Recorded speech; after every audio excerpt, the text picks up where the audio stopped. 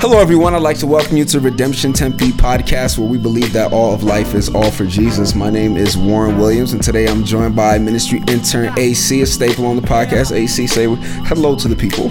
Hello to the people. There we go. And today we have a special guest with us, special contributor, Mr. John Crawford. John, can you just give us a brief introduction, man? Tell the people who you are, man.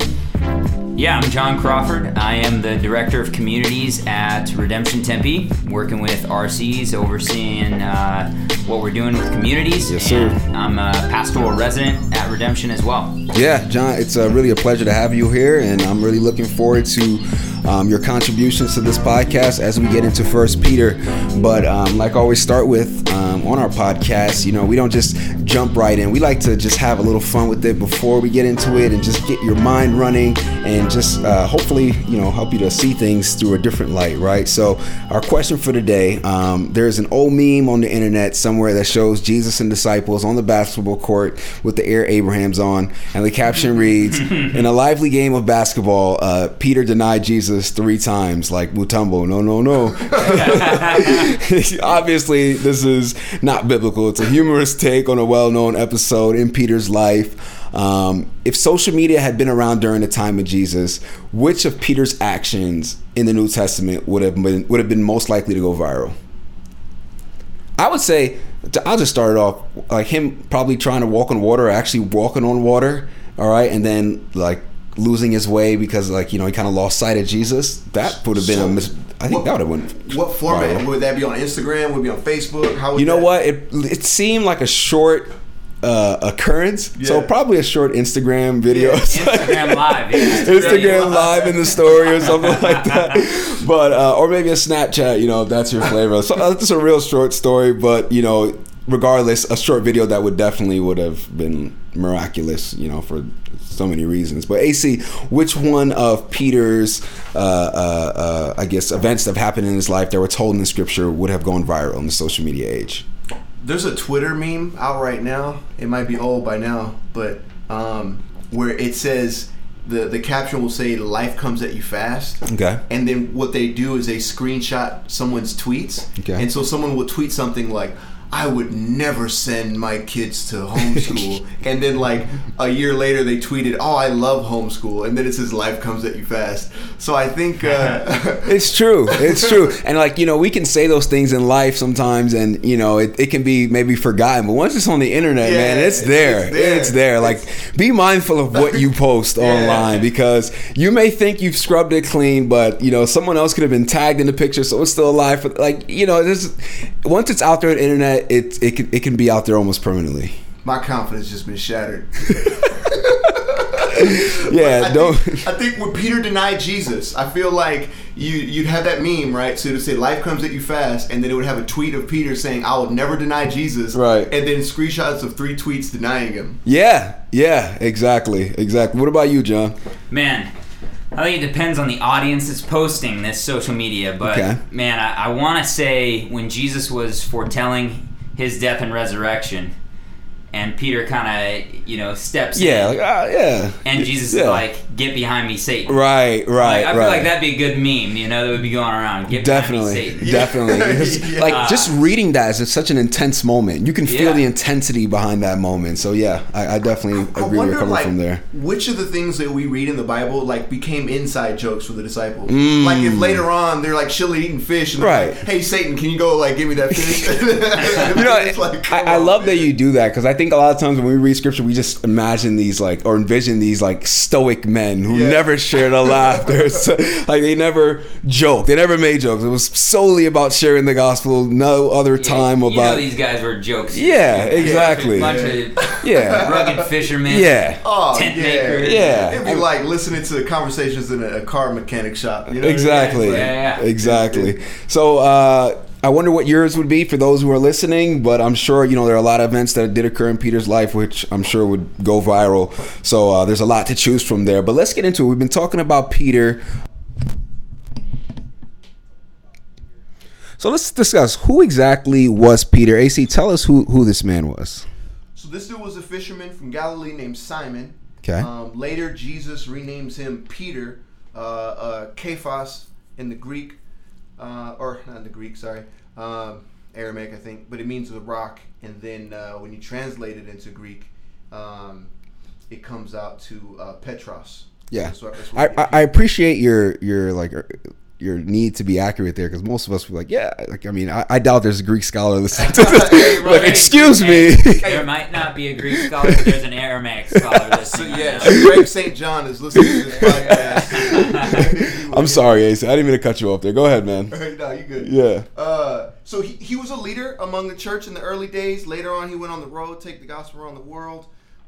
Scholars believe that he wrote this decades into that later endeavor. So when you think of Peter, and it's easy to think of Peter and you think, like, you imagine one static person in your mind, like whether it be like a 30-year-old all the time or whatever. But when you read the Gospels, Peter's a little bit younger there.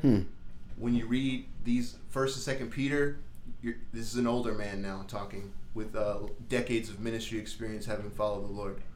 Well, how can that be? Every time we see Peter, he's got this full beard. He looks like no, but it's really I think that's a really important point to point out, because a lot of times, like, how can Peter do this? But he's young, he's young in the faith, which is obviously brand new. And like, I mean, we think back to our younger days, how many mistakes did we make, right? So it's easy to point at Peter and say, we'll never do that, but there's things that we say we would never do. Like Peter said. Yeah, exactly. So we always ask this question, and we want to make sure that we're keeping things within the proper context. Where does 1 Peter fit into the true story, AC? So we know the general categories of the story. God created the world and it was all good. Genesis 1 and 2. Genesis 3 through 11, the fall is described, and it's a worldwide cataclysmic event that subjects all of creation to suffering, to brokenness, decay, and death. Genesis chapter 12, God begins a mission by choosing Abraham, and through Abraham's seed, all the families of the earth would be blessed. The curse would be reversed. So Abraham's descendants are in Egypt. God brings them out of Egypt and then gives them a land, gives them the law, gives them liberty from slavery. And then they have everything they need to complete their mission, their objective, which is to make God known among the nations. But they fail horribly in that. And then they're left wondering, is God done with us? Will he come back? Will he restore the kingdom?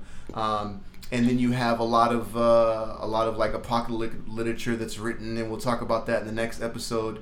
And then Christ comes on the scene, fulfilling Israel's calling to reverse the curse, to bring back blessing across the world, to restore all of creation, to inaugurate and usher in the kingdom. And then when he does that, he regathers God's people, brings the Gentiles into this community, creates a new contrast community, and then sends them out into the world. And this is big, and this is where 1 Peter makes sense, and what Peter's talking about, because it's a new challenge. Back in the day, in the Old Testament, they had their own nation, except for when they went to Babylon and they were a distinct community. Right. But they always believed that was just temporary, and for the most part, they had their own nation, so they weren't a persecuted minority. They didn't have to live in another culture. It was just Jewish culture. And they equated being God's people with Jewish culture so much that when Gentiles started coming into the faith, people started saying, well, do they have to be Jewish? Right. Or can they be Gentile? Like, what does it look like when the gospel goes into other cultures? And the answer to that question is, one of the things that happens when the gospel goes into a culture is it will affirm the good things of that culture, but then it will resist the idolatrous, evil parts of that culture. And when that happens, suffering usually happens too. There's usually suffering, persecution, conflict. When you push against the idols of the culture, those idols and the people who perpetuate those idols are going to push back. And in the early church, when they pushed back, people were dying. And so Peter is writing this, and this is where we're at in the story of what does it look like to be this contrast community in other cultures that are potentially hostile to the gospel.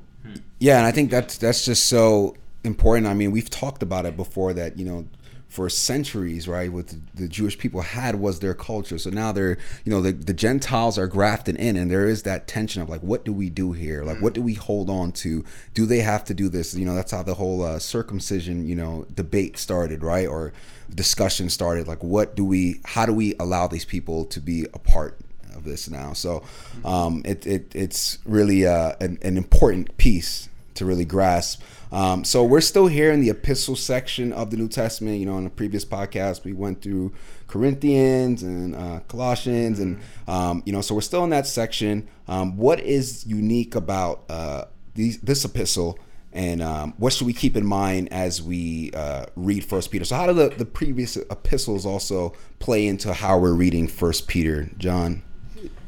Yeah, man, I think with the epistles, with that genre of literature specifically, obviously we're in the New Testament, and really they're drawing out the importance and the significance, not only the significance, but the game-changing event that's the turning point of history of Christ's death and resurrection, that these events have changed the course of world history. And so it's important to remember when you're reading the epistles that, especially with Peter, his argument is centered on those events. And so he's looking back at what Christ has accomplished in his death and also resurrection.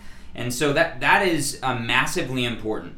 Versus when we were in the Old Testament, obviously we now know that the Old Testament was pointing forward to Christ. Right. The epistles and the New Testament, we're looking back at Christ. And one of the themes which we're going to get to here, obviously AC's talked about the suffering, but then also the call to holiness and the way that God's people are supposed to live.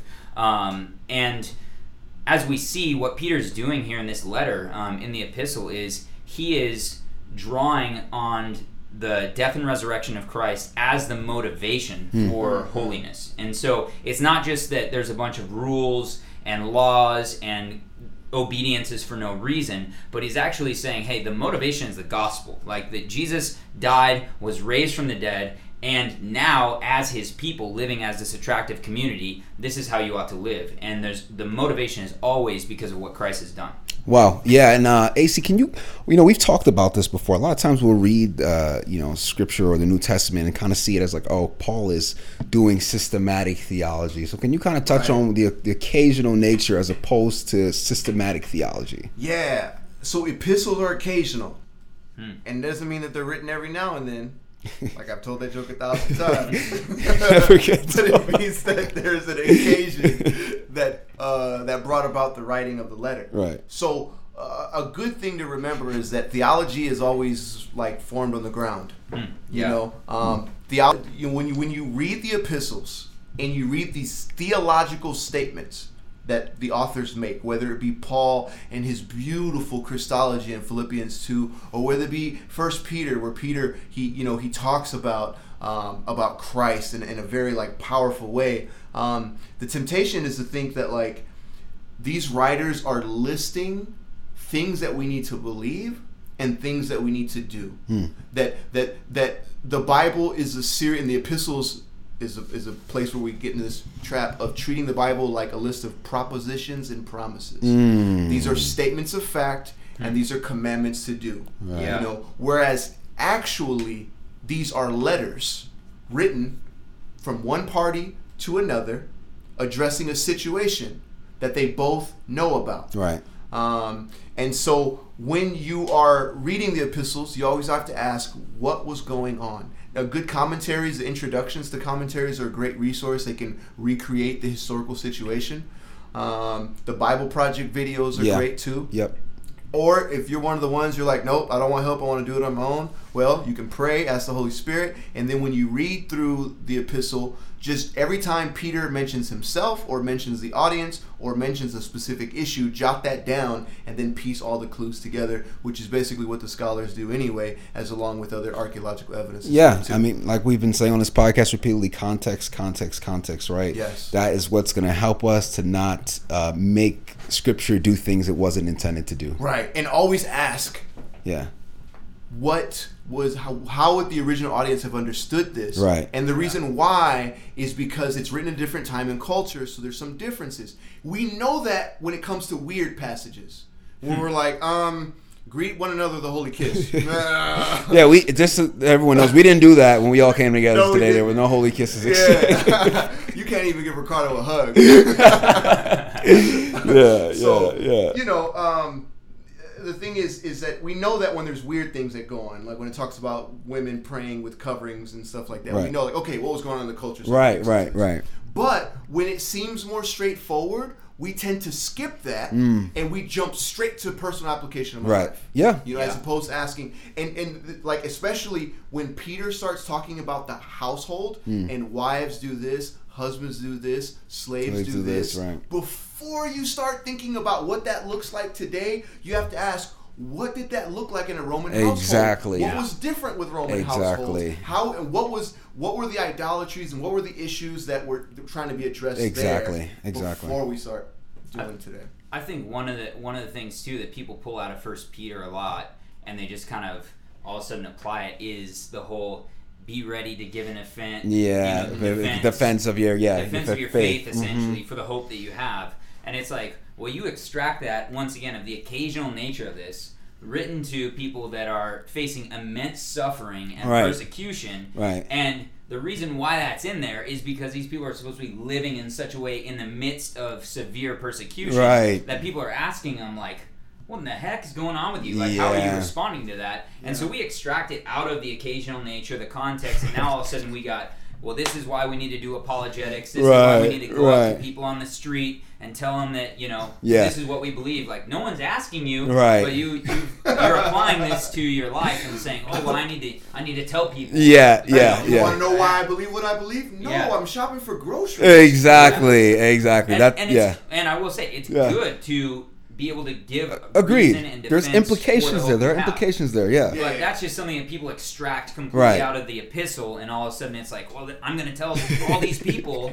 And I've seen that verse just, you know, absolutely. And again, we're not like hating on evangelism. No. I don't hear that. But if you haven't met someone like this, or like me, I used to be like this, where like you learn some apologetics, which is, if you guys aren't familiar, it's a defense of the faith. So like reasons for the existence of God, or why we can trust the Bible. You know, answering skeptics' questions, that can kind of take a life of its own sometimes. Where instead of in the context of like you're living in relationship with people and they're asking you, hey man, I know you're a Christian, but the Bible says this and I really can't, you know, that's a great application of apologetics. Exactly. But not going around trying to pick fights with people. Right. And unfortunately, that is the way I've seen that done. From my experience, I feel like relationship is key here. And I think that's what the Bible like kind of instructs us to do, right? It's to build relationships, not necessarily to win arguments. Yeah, and treat people like people, not projects. Exactly.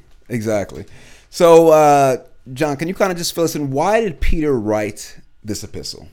Yeah, so piggybacking off what AC already said, you know, the Gentile Christians that have been grafted into the people of God are now facing horrendous persecution, both in the household, in the public square. These are Gentile Christians that are scattered across Asia Minor. Most people have no idea where that is. That is modern day Turkey, and so that's where this epistle is being generated to multiple places and multiple communities of Gentile Christians that are suffering. And really, what Peter's doing is he is encouraging them. This is an encouragement. In the midst of horrific persecution, specifically to encourage them of the future hope, specifically to encourage them of their new identity in Christ, being grafted into the people of God, and what a great privilege that is to share in essentially being grafted into the people of God like in the Old Testament. And so one of the important things here is that the Gentile Christians not only needed to be reminded of their new identity as God's people because of the death and resurrection of Christ, but also Peter is calling them to live and behave in such a way that is attractive to the watching world in the midst of the opposition and suffering that they're facing. And so this is there's a huge, and we're gonna get here in future questions, but there's a huge thrust. One of my favorite passages in the Old Testament is from Exodus, and it's Exodus 19:5 and 6, and that is God telling the nation of Israel before giving them the law, he's telling them, I have chosen you. You're my chosen people, a treasured possession.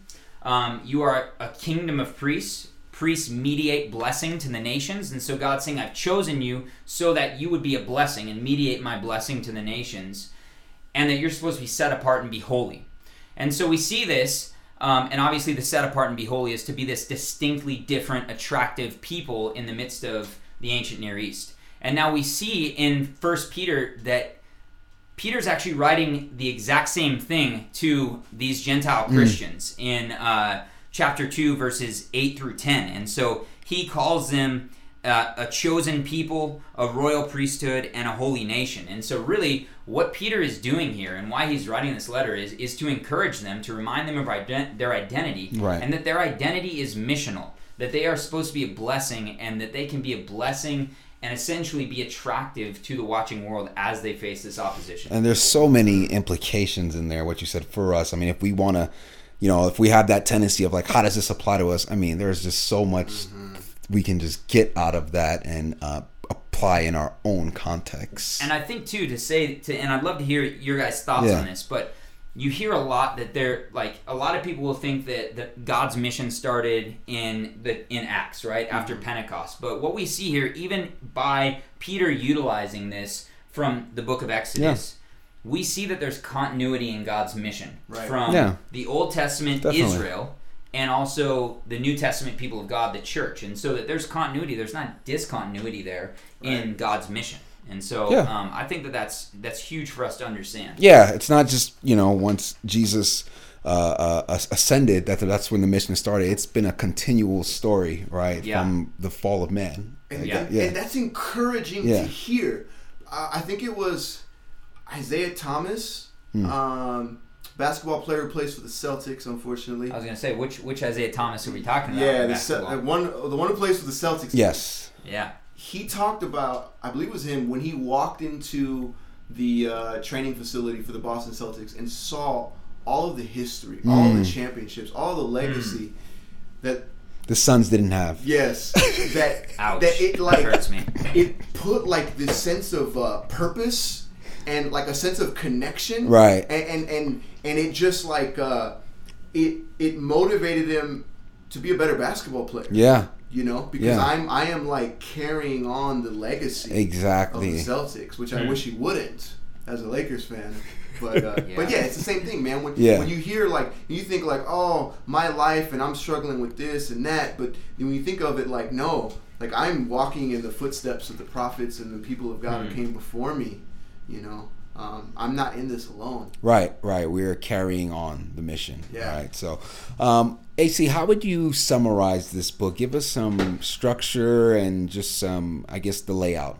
Yeah. So instead of doing like a chapter by chapter, I'll just kind of do like an overall thrust. We know you can. We know you can do that. We know you're a biblical. We know we have a biblical scholar in our midst, but you can just give us the overall thrust of what's going on. So he opens by greeting God's people as chosen and exile. And so what he's trying to do is using these Old Testament descriptions of Abraham and Israel. They were the chosen. They were exiles. They were wanderers.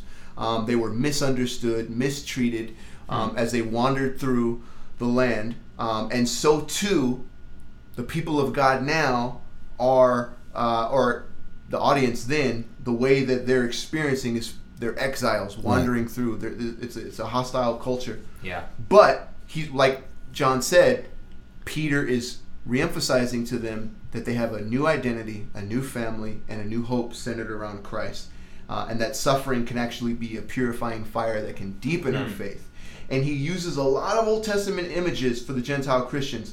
John talked about the biggest one, about the kingdom of priests, the royal priesthood. He also uses stuff like references to wandering in the wilderness, references to the Exover, the Passover, New Covenant, gird your loins. All these are phrases from the Old Testament. And what he's trying to do, like we talked about, is establish that continuity. And when that continuity is established, that you are the people of God, and the people of God have been a minority and have been suffering and have been on mission for centuries, it places their suffering in a new light. So now they're part of something that's bigger than themselves. And it's something that can come at a great cost too. So their persecution can actually work for good in the sense that it purifies their faith, it deepens their faith, and it makes them more like Christ. And also it has this sense of like it pushes you toward holiness, which is another strong theme that Peter is trying to do and exhorts them to be holy. And there's this connection between suffering and holiness, because if you're holy, if you're being set apart and you're resisting the idolatries of the culture, there's going to be conflict, there's going to be suffering. And so if you respond to that suffering by being faithful, it's going to make you more holy. Right. So it's this symbiotic relationship between holiness and suffering. And so he's encouraging them to view suffering in that light, not in the light of my life might be over soon, or I'm losing this, I have lost loved ones, or I'm cursed, God doesn't love me. Yes. Yeah, God, like Jesus just left us right, to be killed like animals. And then because their suffering can be viewed in a different light, they can be on mission, and they can their relationship with the government doesn't necessarily have to be one of like revolution and rebellion and violent overthrow, but actually tells them to submit to the government. How do you do that? If the government is killing me, how do I submit to them? You know, why not just like grab the gats and go? You know, but no, why? And Peter uses the argument of how Christ suffered to bring glory. Right. And it's interesting that when Peter refers to the cross and he refers to the death of Christ, he uses the word suffering. He doesn't say Christ's death. He say, look at how Christ suffered on the cross. You know, so it brings in that nuance of like, you know, I was wondering about this the other day too, like why is such an emphasis on blood? Blood. Why not just say he died? And it's because like it was an excruciating death. Right. It was suffering. Right. He didn't just pass away in his sleep for our sins. It didn't look exactly like the neat cross we see sometimes hanging up. You know, like this crucifixion was a truly horrific thing. Horrific way to go. Ugly and hard and also part of our calling. And then he goes on to tell them that your true enemy, therefore, is not political. It's not cultural. It's spiritual. And he warns them to remain steadfast in the faith and to resist the true enemy, who is Satan. And he tells them, knowing that your sufferings are experienced by your brotherhood in the world. And that's so good to hear that what you're going through, you're not alone. Right. You know, if you're going through divorce, an abortion, you know, a breakup, job stuff, financial stuff, health stuff, whatever it is, man, like you're not alone. The people of God are going through it now and have been going through it, and our enemy will be destroyed. And that's the last thing I'm going to say about it, is that Peter points to a future hope. He uses the image of baptism. And he uses this weird passage that people have interpreted all kinds of different ways. But the basic thrust about Noah, when he compares to Noah, is that Noah was saved through water. And so in the same sense, like, we're saved through water. Not that baptism is like this thing that gets you into heaven. Yeah. But that it's a symbol of the identification with Christ that does save us. So just in the same way that we go under the water, Christ was buried underground. Right. And then when we come up out of the water, Christ came out of the ground and was risen and lives in the power of the resurrected life. And so too, we have that hope of the resurrection, and that'll give us the power to imitate Christ and be holy and live on mission. AC, I'm glad you just hit on that, on baptism, because I think a lot of people read that and they're like, wait, I thought baptism didn't save you. Right. You know, and then like, so I'm glad you just unpacked that, because I think it's really important. A lot of people, as they're reading through True Story Project, are probably like, whoa, hang on, what, baptism? The water of baptism saves us? Right. That's good, man. So easy to get caught in those weeds of like, you know, not, you know, getting caught in those specific things rather than like seeing what Peter's actually saying and the symbolism he's using. So that's great. John, can you kind of touch on what are some helpful reading strategies as we're going through 1 Peter? Yeah, so there's man, for reading 1 Peter, there's a few really helpful reading strategies. One, I would encourage you guys to read the whole book in one sitting and do it multiple times. It's a short book, yeah. You can probably read the book in 20 minutes, but that's going to help you understand really what Peter's doing here. You're going to start to see, you know, in the beginning, the new identity. You're going to see the call to holiness for the purpose of being an attractive community, this missional people that we're talking about. You're going to see in there the household codes. You're going to see in there the call to suffer. You're going to see in there there's stuff for the church and elders in there, and then you're going to see also the spiritual warfare about Satan.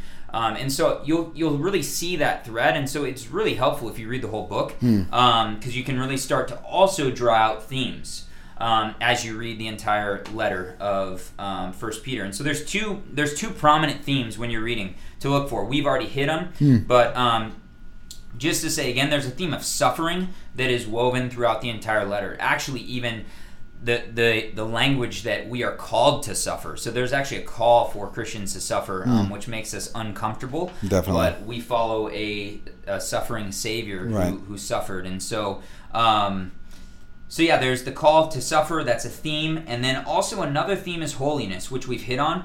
But it's not just a bunch of rules. A lot of people read the New Testament and they see a whole bunch of rules. Right. There is a purpose for our personal holiness. Not only that we would be conformed in the image of Christ, but it's for the purpose of mission. And so you see throughout the entire letter that there's a call to holiness for the purpose of mission, and that's woven throughout the letter.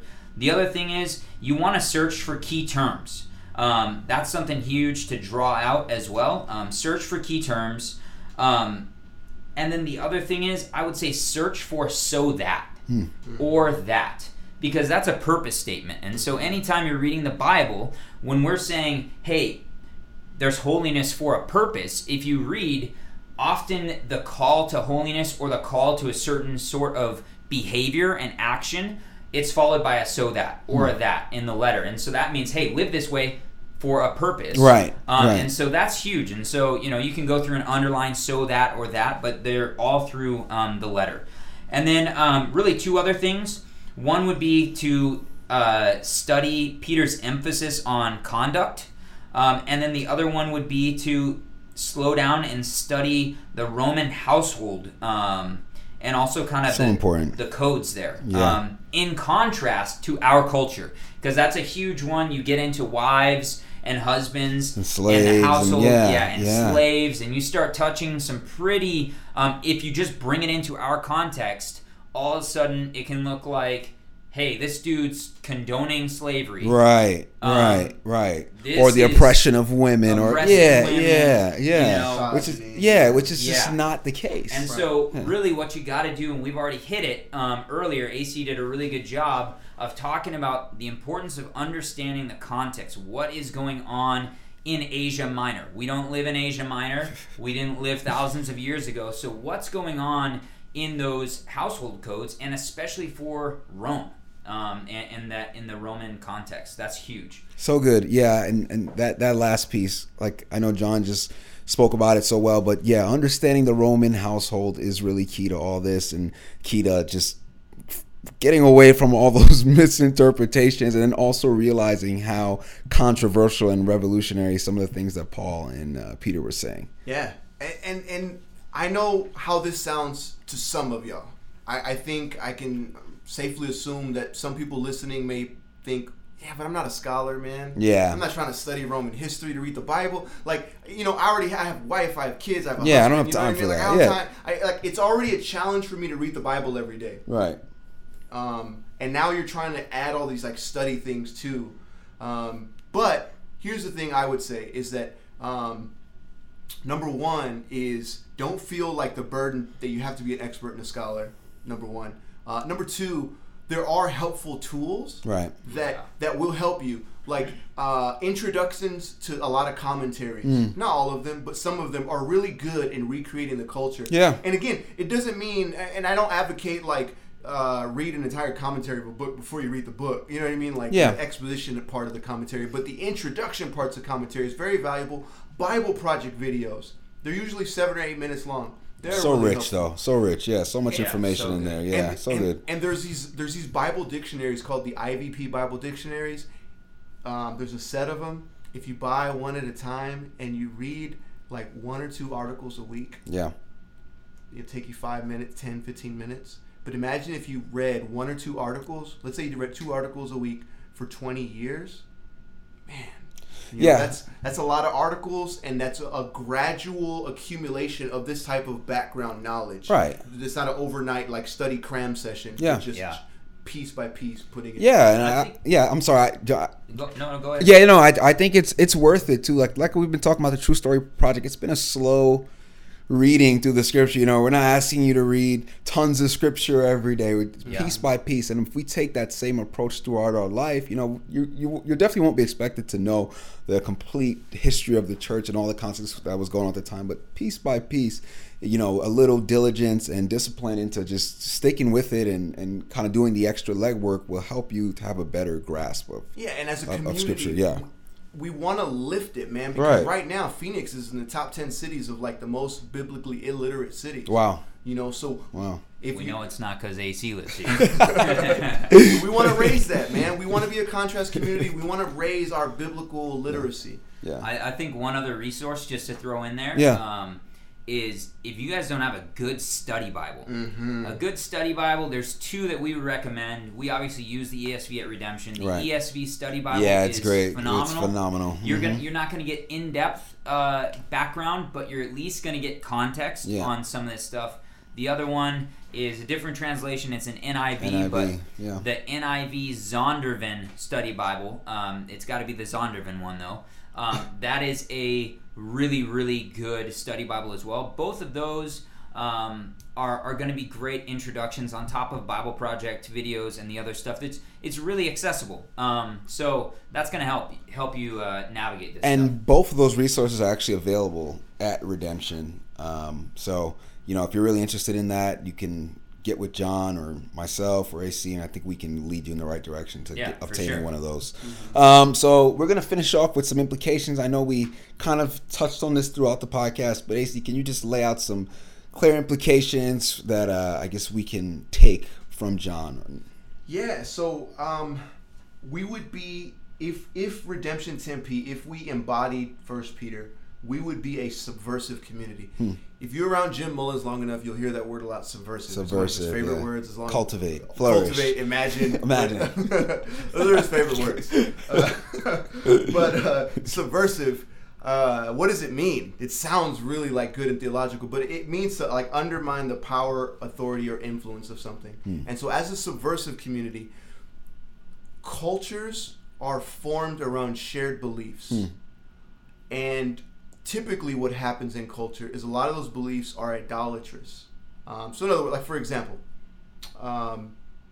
Western culture, you know, we believe in general that humanity, that people should be free to do what they want as long as they don't hurt other people. Right. And that the highest form of life is like self-actualization, individual expression. Yeah. Those are like common, and those are the things that bind us together as Westerners and that make Easterners look at us funny, you know.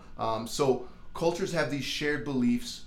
They're often idolatrous, and one of our roles as a contrast community is to undermine some of the idolatrous influence of the culture, and we can do that in a few ways. One is through suffering. Now, this doesn't mean like go out and find someone to beat you up, you know, like make stupid decisions so life is harder on you. Yeah, like, man, I'm suffering. Yeah. No. Or be abrasive. Yes. Like, there's a difference between, like, being persecuted and being a jerk. Right. You know? Right. One of my old Bible college teachers tells a story of, like, when he was young and he was in Bible college, there was this one girl who would ride the same bus home as him, and she'd be on the bus, and she'd be yelling at him, "Hey, brother, praise the Lord," and then just using all these Christianese phrases, but yelling across the bus, and people would, like, look at her, they'd talk about her, and they'd mumble under her breath, and then later on she'd tell him, like, "Oh, they're persecuting me, brother," and he's like, "No, you're being a jerk on the bus. Like, you're yelling in people's ears across the bus." So, you know, like, suffering doesn't mean, like, go out and be obnoxious. And then when people, you know, treat you like a jerk, you're like, "Oh, I'm being persecuted." No, but really it's a call to faithful obedience. We should always live in this tension, in this gray area, our culture, because we want to affirm the things that are good, like social media. Social media is a good thing. It has a lot of good things that it can do. There's also a lot of bad things it can do. So how do we use social media in a way that that glorifies God? And then sometimes you could use social media in that way, and people could push back against that. You know. So suffering comes when we're being holy, when we're being faithful, and we're pushing back against the idols of the culture. Be faithful, be committed, subversive, not just through suffering, but also through the Christian home. Peter emphasizes the home, and it's easy to see the problems of the Roman household. They had the patriarch, and basically the man was in charge, even in charge of religion. So if he converted, the whole household was forced to convert. Yeah. So he had like the power of life and death literally over every other member of the household. And so Peter then tells those men, hey, treat your wife right or God won't listen to your prayers. Wow. Yeah. So it's like, hey, don't be a patriarch who exercises the power of life. In other words, don't be a typical Roman family. Be a subversive family. He's not saying change the structure of the household completely, but change how each member of the household lives. And what he calls them to is love. Is love. And the idea is, in the home is when relationships are formed, is when you learn how to relate to other people. Right. And if in the home, each member of the household is going by the law of love, is committed to loving and learns that, and then goes out into the world and loves, and even with government, submitting to government, loving those who are in power and things like that, that's what brings people together. Right. That's what creates a flourishing society. That's what brings justice, and that is what helps us fulfill our calling as this royal priesthood. And then it goes on to our public life as well. I would say something that I tell myself all the time, because Peter's put such an emphasis on conduct. Yeah. One of the things I always tell myself personally is, AC, this is the gospel that you preach with your words. When you lead a Bible study, you get on the podcast. Yeah. Or whatever. But what message are you preaching with your life? It's your day-to-day life, And so that's a question. And that's the last thing I'll leave it. It's just, what message are you preaching to the outside world with your life? If you're comfortable and you never have friction with non-believers and you never experience some type of like conflict or tension, you're probably not being faithful and obedient. Yeah. And you're probably preaching the same message that the culture is preaching. Whew. I think AC just dropped a bomb. No, but it's so true, and it's really just a challenge to all of us to consider, how we are operating in all spheres of our lives, right? Like if we're just looking for the easy path to being a Christian, maybe just hanging around Christian people and completely treating how we work or how we spend our leisure time and completely separating it from faith, like, we're truly doing a disservice to ourselves and to the mission. Mm-hmm. So definitely very convicting and challenging for us all. John, any final thoughts? I think the conduct that AC just hit on, like the conduct is what makes us attractive. Yeah. Like what we believe is one thing, right? But the way that we live, our conduct is what the watching world is looking at. Right. And so if our conduct does not align with what we say we believe, it's not attractive to the watching world. Yeah.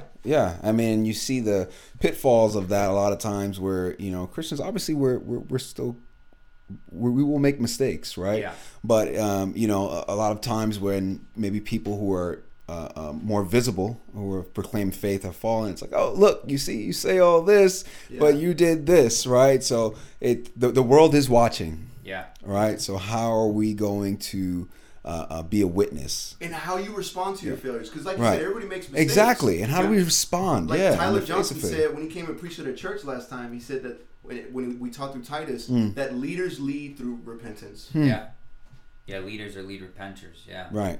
Yeah. So definitely a lot of great implications for us to just challenge ourselves with and to consider, as we live on a day-to-day basis. And I just want to thank John and AC for their contributions here today. Thank you guys for listening. We're nearing the end. We'll be wrapping it up actually next time with Revelation and the final podcast of the True Story podcast, a True Story project. But these are always available for you to go back, and I hope this would not just be a one-time endeavor, right? It's a lifetime endeavor. So until then, John, AC, thank you. Thank you guys for listening, and we'll see you guys later.